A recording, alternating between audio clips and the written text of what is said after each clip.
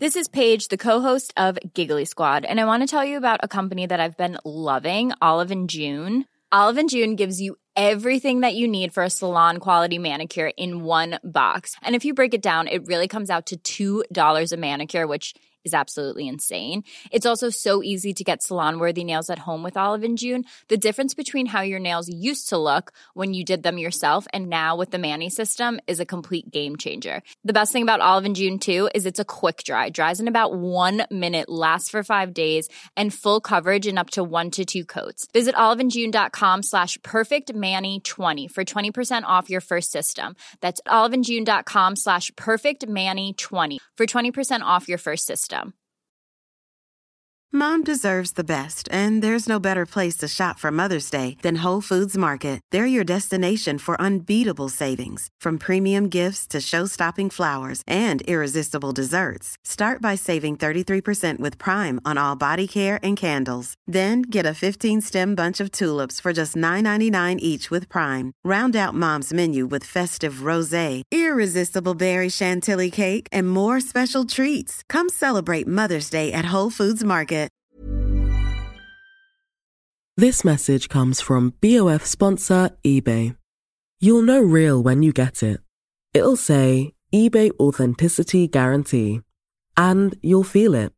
Maybe it's a head-turning handbag, a watch that says it all, jewelry that makes you feel like the gem, or sneakers and streetwear so fresh every step feels fly. When it comes to style and luxury, eBay gets it. They're making sure the things you love are checked by experts. And not just any experts, specialized experts. Real people who love this stuff, with real, hands-on authentication experience. So when you see that shiny blue checkmark that says Authenticity Guarantee, shop with confidence. Every inch, stitch, sole, and logo is verified authentic through a detailed inspection. That's how you know that eBay's got your back. Because when you finally step into those sneakers, put on that watch, get your real gold glow up, swing that handbag over your shoulder, or step out in that streetwear, you'll realize that feeling is unlike any other. With eBay Authenticity Guarantee, you can trust that feeling of real is always in reach. Ensure your next purchase is the real deal. Visit ebay.com for terms. Hi, this is Imran Ahmed, founder and CEO of the Business of Fashion, and welcome to the BoF podcast. This week, we're going back to Voices 2018. I first met Lucie Greene about a decade ago in London before she moved to New York to take on the role of worldwide director of the innovation group at J. Walter Thompson. When I last saw her, Lucie told me about her fascinating book, Silicon States. As Silicon Valley faces increased scrutiny over its mistreatment of women, cultural shortcomings, and its role in widespread Russian election interference, we are learning where its interests truly lie, and about the great power these companies wield over an unsuspecting citizenry. So what will it look like when we're living in the Silicon State? Here's Lucie Greene at Voices 2018. Hello.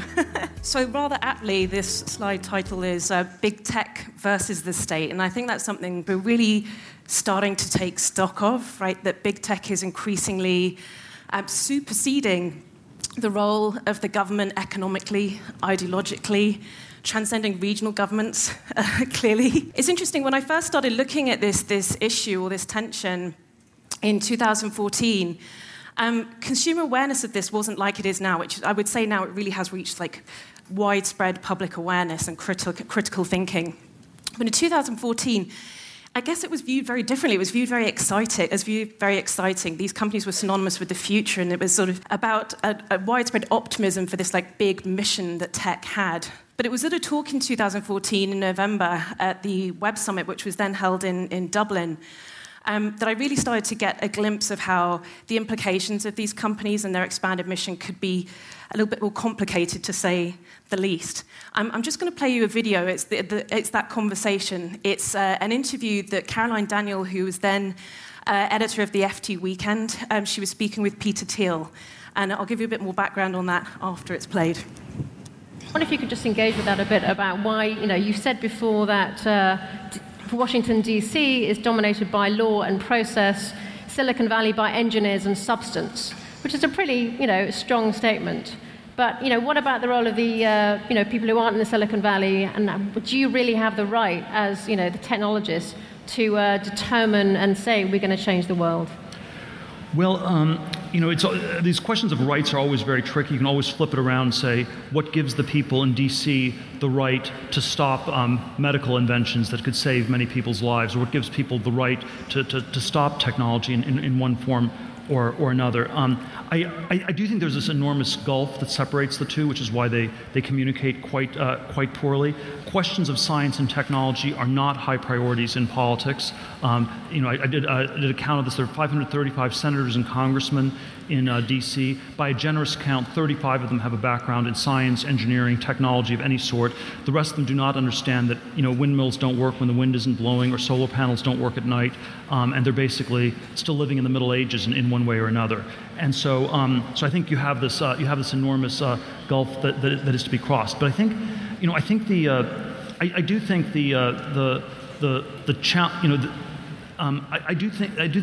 part of the premise people in Silicon Valley and elsewhere I think would question is that it's not as though we're living in a perfect world. We're living in a world in which there are enormous problems. There are many things that are incredibly screwed up. And so I think it is imperative on us to try to fix these problems as quickly as possible. And sometimes that means, not asking for permission, but really asking for forgiveness later. Wow. It's almost prophetic now, isn't it, when you think about it? I love the windmill comment in particular. That talk wasn't in isolation at the Web Summit that year. You had also Shervin Peshawar talking about Hyperloop and how it was going to redraw the world map with these high-speed bullet trains, pneumatic tubes that would redraw the world and bend space and time. You had Peter Thiel elsewhere talking about the idea of solving aging or hacking aging. Google had backed Calico, a biotech longevity company. You also had in the background Google and Facebook embarking on various missions, the sort of precursors to Free Basics that Chris talked about, talking about bringing balloons or using various airships to sort of bring internet to developing countries, and sort of the inference was to sort of civilize while connecting them. At the same time, these companies that had risen on the rhetoric of being like plucky startups had started to take themselves a lot more seriously, right? So around the same time, they were commissioning these superstar architects to create lavish headquarters as almost like 3D versions of their philosophy in each example, creating 3D environments of their brand identity and memorializing themselves a little bit like the Victorian industrialists.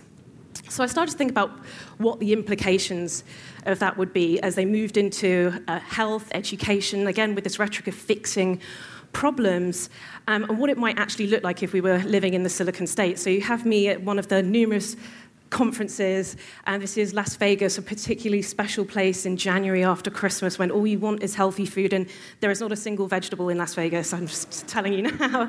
It's my personal joy every January. It took me to Cuba, where I met with people firsthand experiencing Google and also China technology companies trying to connect Cuba for the first time. I actually went to the Hyperloop headquarters and interviewed the CEO. I went to OutSchool, one of the many new educational tech companies being backed by Silicon Valley VCs and Mark Zuckerberg, among others. But I also met with people at the intersection of government and technology, so people like Puneet Ahira. She started out as a Googler, a really interesting person, and then worked with Megan Smith, another Googler, as CTO for the Barack Obama administration, really trying to bring in the top talent from Silicon Valley to reinvent and reinvigorate government services. So really sort of trying to counter this sort of Peter Thiel rhetoric that government is slow and cumbersome, which has actually been very helpful for them in placing themselves as these great innovators and builders of the future. So we're now at this point where I wouldn't call it necessarily a new era, but a sort of accelerated era, where we have this quite unique relationship between big tech and the state. And it's one where increasingly, through a multitude of ways and a multitude of, I guess, like pincer movements, big tech is eroding the power of the state.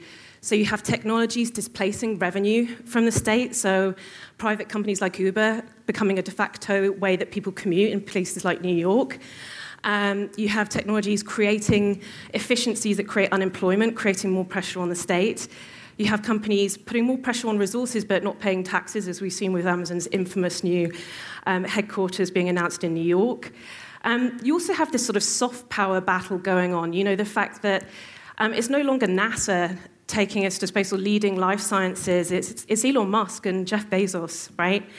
But also these tech companies increasingly becoming very vocally critical of governments, or if not, using their audiences, like with Airbnb and Uber, to mobilize against government legislation. So taken together, it is this really interesting picture. And at the same time, you have big tech becoming like a key vendor to government. I mean, it's also doing all the sort of traditional stuff like becoming a lobbyist and so on. But as tech becomes essentially everything, it's becoming a vendor for military services, for communication, in addition to, of course, distorting political discourse. So at the same time, you also have big tech stepping into or like really distorting adjacent power centers to government. So when you think about it, the fourth estate was always the check on power, right? Yes, I've got this gigantic picture of Trump, like I bet they love that, in all his orangeness. But, you know, it's interesting to me that there is so much outcry when you see Trump, and to be fair, to be completely, of course, his attacks on media are dangerous. But ironically, Trump's criticism of the media sort of actually boosts media sales. Big tech actually presents way more of an existential threat to the press than Trump ever could, whether you're Google, Facebook, increasingly Amazon as like media companies, supplanting or really affecting the businesses of newspaper industry, or if you are a Peter Thiel who chooses, as part of a personal debtor in an unrelated celebrity lawsuit, to shut down a media organization. And what's interesting about the connection between tech and Trump is that while not as extreme as Trump, they also have similar attitudes to the media. They're not transparent. They don't like meaningful dialogue. They like to be highly controlling, or if you're in the case of Elon Musk, you're actively sort of demonizing the press. So you also have tech moving into other power centers, and particularly in the US is interesting, the move into big philanthropy. So in places like the US, philanthropy actually occupies quite a unique political role in terms of being a sort of supplement to the welfare state. And you have tech leaders moving into philanthropy and philanthropical giving at an unprecedented rate, but also taking this same rhetoric that, wow, it's really pouring, that philanthropy is broken or you're doing it all wrong, we need to fix it. And so they're taking a different approach to it. The set of problems that they're addressing is very interesting. They're looking at science, education, they tend to be the sexier, more marketable problems. The language is always conclusively solving an issue rather than sort of subtly alleviating it. And they're less interested in the less sexy problems, so they're not going to be looking at the opioid crisis anytime soon. It's all about sort of, as Mark Zuckerberg had, solving disease, or in Jeff Bezos' case, fixing cancer, which is all broadly speaking positive, but like what happens when that replaces all philanthropy and charitable work? You should celebrate yourself every day, but some days you should celebrate with jewelry. Whether you want to commemorate an unforgettable moment or just bring some added sparkle to your collection, Blue Nile can offer you expert guidance and a wide assortment of jewelry of the highest quality at the best price. Go to BlueNile.com today and experience the ease and convenience of shopping Blue Nile, the original online jeweler since 1999. That's BlueNile.com. BlueNile.com. Mom deserves the best, and there's no better place to shop for Mother's Day than Whole Foods Market. They're your destination for unbeatable savings, from premium gifts to show-stopping flowers and irresistible desserts. Start by saving 33% with Prime on all body care and candles. Then get a 15-stem bunch of tulips for just $9.99 each with Prime. Round out Mom's menu with festive rosé, irresistible berry chantilly cake, and more special treats. Come celebrate Mother's Day at Whole Foods Market. This message comes from BoF sponsor eBay. You'll know real when you get it. It'll say eBay Authenticity Guarantee. And you'll feel it. Maybe it's a head-turning handbag, a watch that says it all, jewelry that makes you feel like the gem, or sneakers and streetwear so fresh every step feels fly. When it comes to style and luxury, eBay gets it. They're making sure the things you love are checked by experts. And not just any experts, specialized experts. Real people who love this stuff, with real, hands-on authentication experience. So when you see that shiny blue checkmark that says Authenticity Guarantee, shop with confidence. Every inch, stitch, sole, and logo is verified authentic through a detailed inspection. That's how you know that eBay's got your back. Because when you finally step into those sneakers, put on that watch, get your real gold glow up, swing that handbag over your shoulder, or step out in that streetwear, you'll realize that feeling is unlike any other. With eBay Authenticity Guarantee, you can trust that feeling of real is always in reach. Ensure your next purchase is the real deal. Visit ebay.com for terms. Have you ever owned something that inspired you to up your game? For me, I got a chef-grade range recently, and now I'm cooking new things every single night. Seriously, no cuisine is off limits. The point is, when we own exceptional things, they inspire us to do exceptional things. The all-new Lexus GX has an exceptional capability that will have you seeing possibilities you never knew existed. Its advanced technology and luxurious interior mean that wherever you go, you'll never go without. I can picture myself with a car full of groceries, cruising down the highway, soaking up the sun with the available dynamic sky panorama glass roof. Pure bliss. Live up to the all-new Lexus GX. Luxury beyond limits. Experience amazing at your Lexus dealer. So interesting in this moment as they move into more civic and state-regulated sectors. This is a rendering of Google's forthcoming, it is in actually Toronto, a new city designed, as they said, from the internet up, which is interesting in this moment when we're only just realizing now the full implications of social media and its impact on society, which is a sort of core product of technology companies. They didn't foresee any of the implications of these technologies on social media, so it's kind of interesting and quite troubling to think about what that could mean if they're designing entire civic environments. Same with schools, same with potentially with healthcare. You're seeing big tech move into consumer-facing health services like DNA blood testing, microbiome testing, fertility testing, but also working with the NHS on various initiatives to use AI to create efficiencies, creating new questions of personal data and privacy in areas that we hadn't seen before.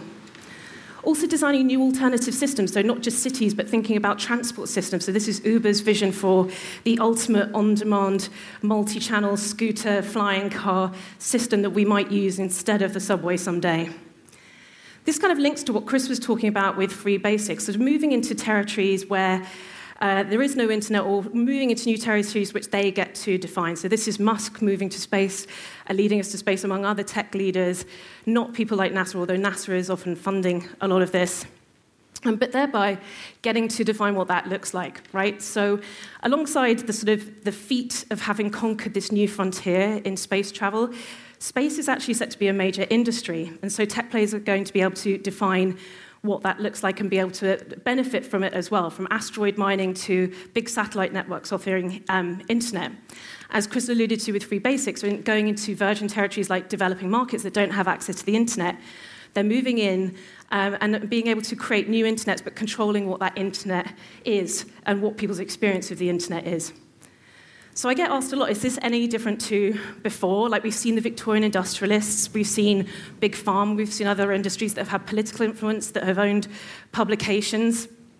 And there is a lot of parallels, of course, but I would argue that there are new things, and it's partly because of the way that we interact with technology, which is becoming sort of symbiotic with the way that we live. I love this quote by Leslie Berlin, who's a leading Silicon Valley academic at Stanford. She said, the word I would use is intimacy. We have an intimate relationship with these technologies, and that colors our sense of who we are, and that is new. And that is the way that Silicon Valley has gotten under everybody's skin. Really fantastic insight there. But you also have this outsized cultural influence, which I would argue that industrial leaders have not had before. You don't see the leaders of pharma or even like Ford appearing on magazines in this relentless deitizing fashion. There's been a whole bank of media publications dedicated to charting every move of these guys. There's also a common thread I think you'll notice here in that, like, basically a very very, very distinct demographic is being aligned with a massive narrative of success and entrepreneurialism and invention in the US and globally. It's also led to this idea, or the rise of consumer tech generally in the way it's marketed, to this idea of techceptionalism, I call it. So in marketing all these consumer tech products, they're being marketed and positioned as something much more exceptional than just utilities or services. The internet is about freedom, it's about all these other ideological things, and it's made us less interested in questioning them or regulating them in the same way, or allowed these companies to sidestep that sort of similar scrutiny by claiming that the internet is somehow special. So why should we question now? I mean, I think that's obvious. Democracy, just that thing. But also that we are, as Chris alluded to as well, a whole relationship with the internet is shifting. So it goes way beyond social media. The way increasingly we're going to be interacting with the internet is going to be completely ambient. Internet is going to become like the air around us, something we speak to, something that responds to us visually. With 5G, whole new things are going to be connected to the internet. And with that, new aspects of the human experience are going to generate data points and therefore be commoditized. And that puts this group as in the place of intermediaries to the human experience. You also have the fact that a lot of the stuff that they're offering, even though it is sort of has altruistic rhetoric attached to it, none of them are 100% solutions. So these scooter companies, a lot of them talk about themselves as like solving the last mile problem in public transport, which of course is not true. Uber says it's, is making transport more affordable. It's making taxis more affordable to middle-class consumers. It's not a last-mile solution. And it's displacing revenue from the subway, which will eventually ghettoize services like the subway. Airbnb would say it's democratizing travel and providing a lifeline to middle-class consumers, but it's also distorting rents in major cities and pushing out people who can't afford to live there. There's also this sort of famed empathy gap of the people creating these systems, which makes it troubling if they are designing sort of bigger systemic civic services, or also the lack of self-awareness. I would say that Elon Musk is a good example of that. Someone needs to tell him it doesn't look good. And this is in part due to the lack of diversity in these companies. It goes way beyond gender, race, class. A huge sense of privilege in a lot of these companies. Already you see biases like that emerging. The fact that Twitter is now sort of a misogynistic experience for women. Amnesty International framed it within human rights terms. You have silly things like, the fact that all the chat assistants are women. Some would say normalizing sexist tropes. Well, that is actually except for IBM Watson because, he's the expert, of course. So what can be done about this? Well, culture could do a lot about this, but it could be a newly empowered state. Arguably, a lot of this has been allowed to happen, in part because, particularly in the US, big tech is aligned to America's geo-economic strength. So it's been in America's interest, technically, for these companies to be so strong. But what we're seeing now is a real awareness of the need to sort of engage in democracy and get particularly young people actively involved in democracy, not just using social media. So interestingly, the Obama Foundation is starting to actively market civic engagement to young people. It sounds like an interesting thing, like rebranding, being part of government and trying to get more young people into government. You're seeing the first digital natives, the millennials, starting to run, which I think is going to be super interesting, particularly as you see the voter base becoming newly anointed Gen Zs who are hyper-digital natives and super progressive. I hesitate to use Apple's symbol as like one of sort of ethical responsibility, although I think that it's really interesting that they're pinning to their colours to the mast about data privacy being a human right. It does sit within their business model, just to be clear. But I think it's interesting that when you think about Apple as like a consumer tech thought leader, I think it could actually create demand among consumers en masse for more privacy controls by putting this statement in such strong terms. Thanks very much. If you enjoyed this conversation, you might be interested in BoF Professional, our global membership community from the business of fashion. BoF Professional members receive unlimited access to all of our articles, daily members-only analysis, the BoF Professional iPhone app, biannual print issues, and all of our online education courses as part of your membership. For a limited time only, we are offering BoF podcast listeners an exclusive discount on an annual BoF Professional membership. To get 25% off of your first year, click on the link in the episode notes, select the annual package, and enter the special invitation code podcast 2019 at the checkout. We hope you enjoy it, and don't forget to tell your friends.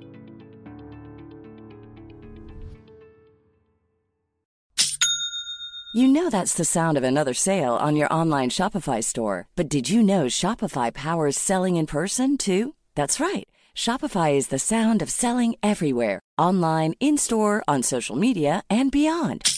Shopify POS is your command center for your retail store. From accepting payments to managing inventory, Shopify has everything you need to sell in person. With Shopify, you get a powerhouse selling partner that effortlessly unites your in-person and online sales into one source of truth. Track every sale across your business in one place and know exactly what's in stock. Shopify helps you drive store traffic with plug-and-play tools built for marketing campaigns, from TikTok to Instagram and beyond. Plus, Shopify's award-winning 24/7 help is there to support your success every step of the way. Do retail right with Shopify. Sign up for a $1 per month trial period at shopify.com/BOF, all lowercase. Go to shopify.com/BOF to take your retail business to the next level today. Shopify.com/BOF.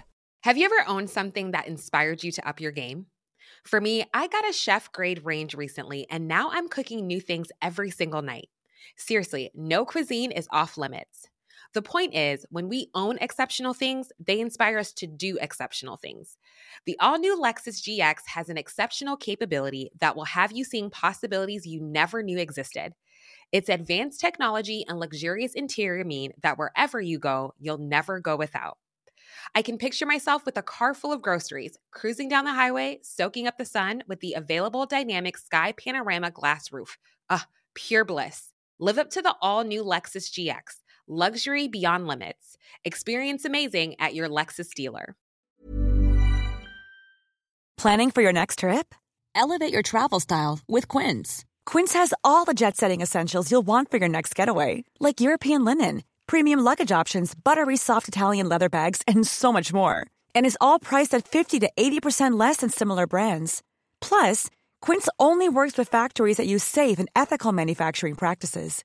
Pack your bags with high-quality essentials you'll be wearing for vacations to come with Quince. Go to quince.com/pack for free shipping and 365-day returns. Mom deserves the best, and there's no better place to shop for Mother's Day than Whole Foods Market. They're your destination for unbeatable savings, from premium gifts to show-stopping flowers and irresistible desserts. Start by saving 33% with Prime on all body care and candles. Then get a 15-stem bunch of tulips for just $9.99 each with Prime. Round out Mom's menu with festive rosé, irresistible berry chantilly cake, and more special treats. Come celebrate Mother's Day at Whole Foods Market.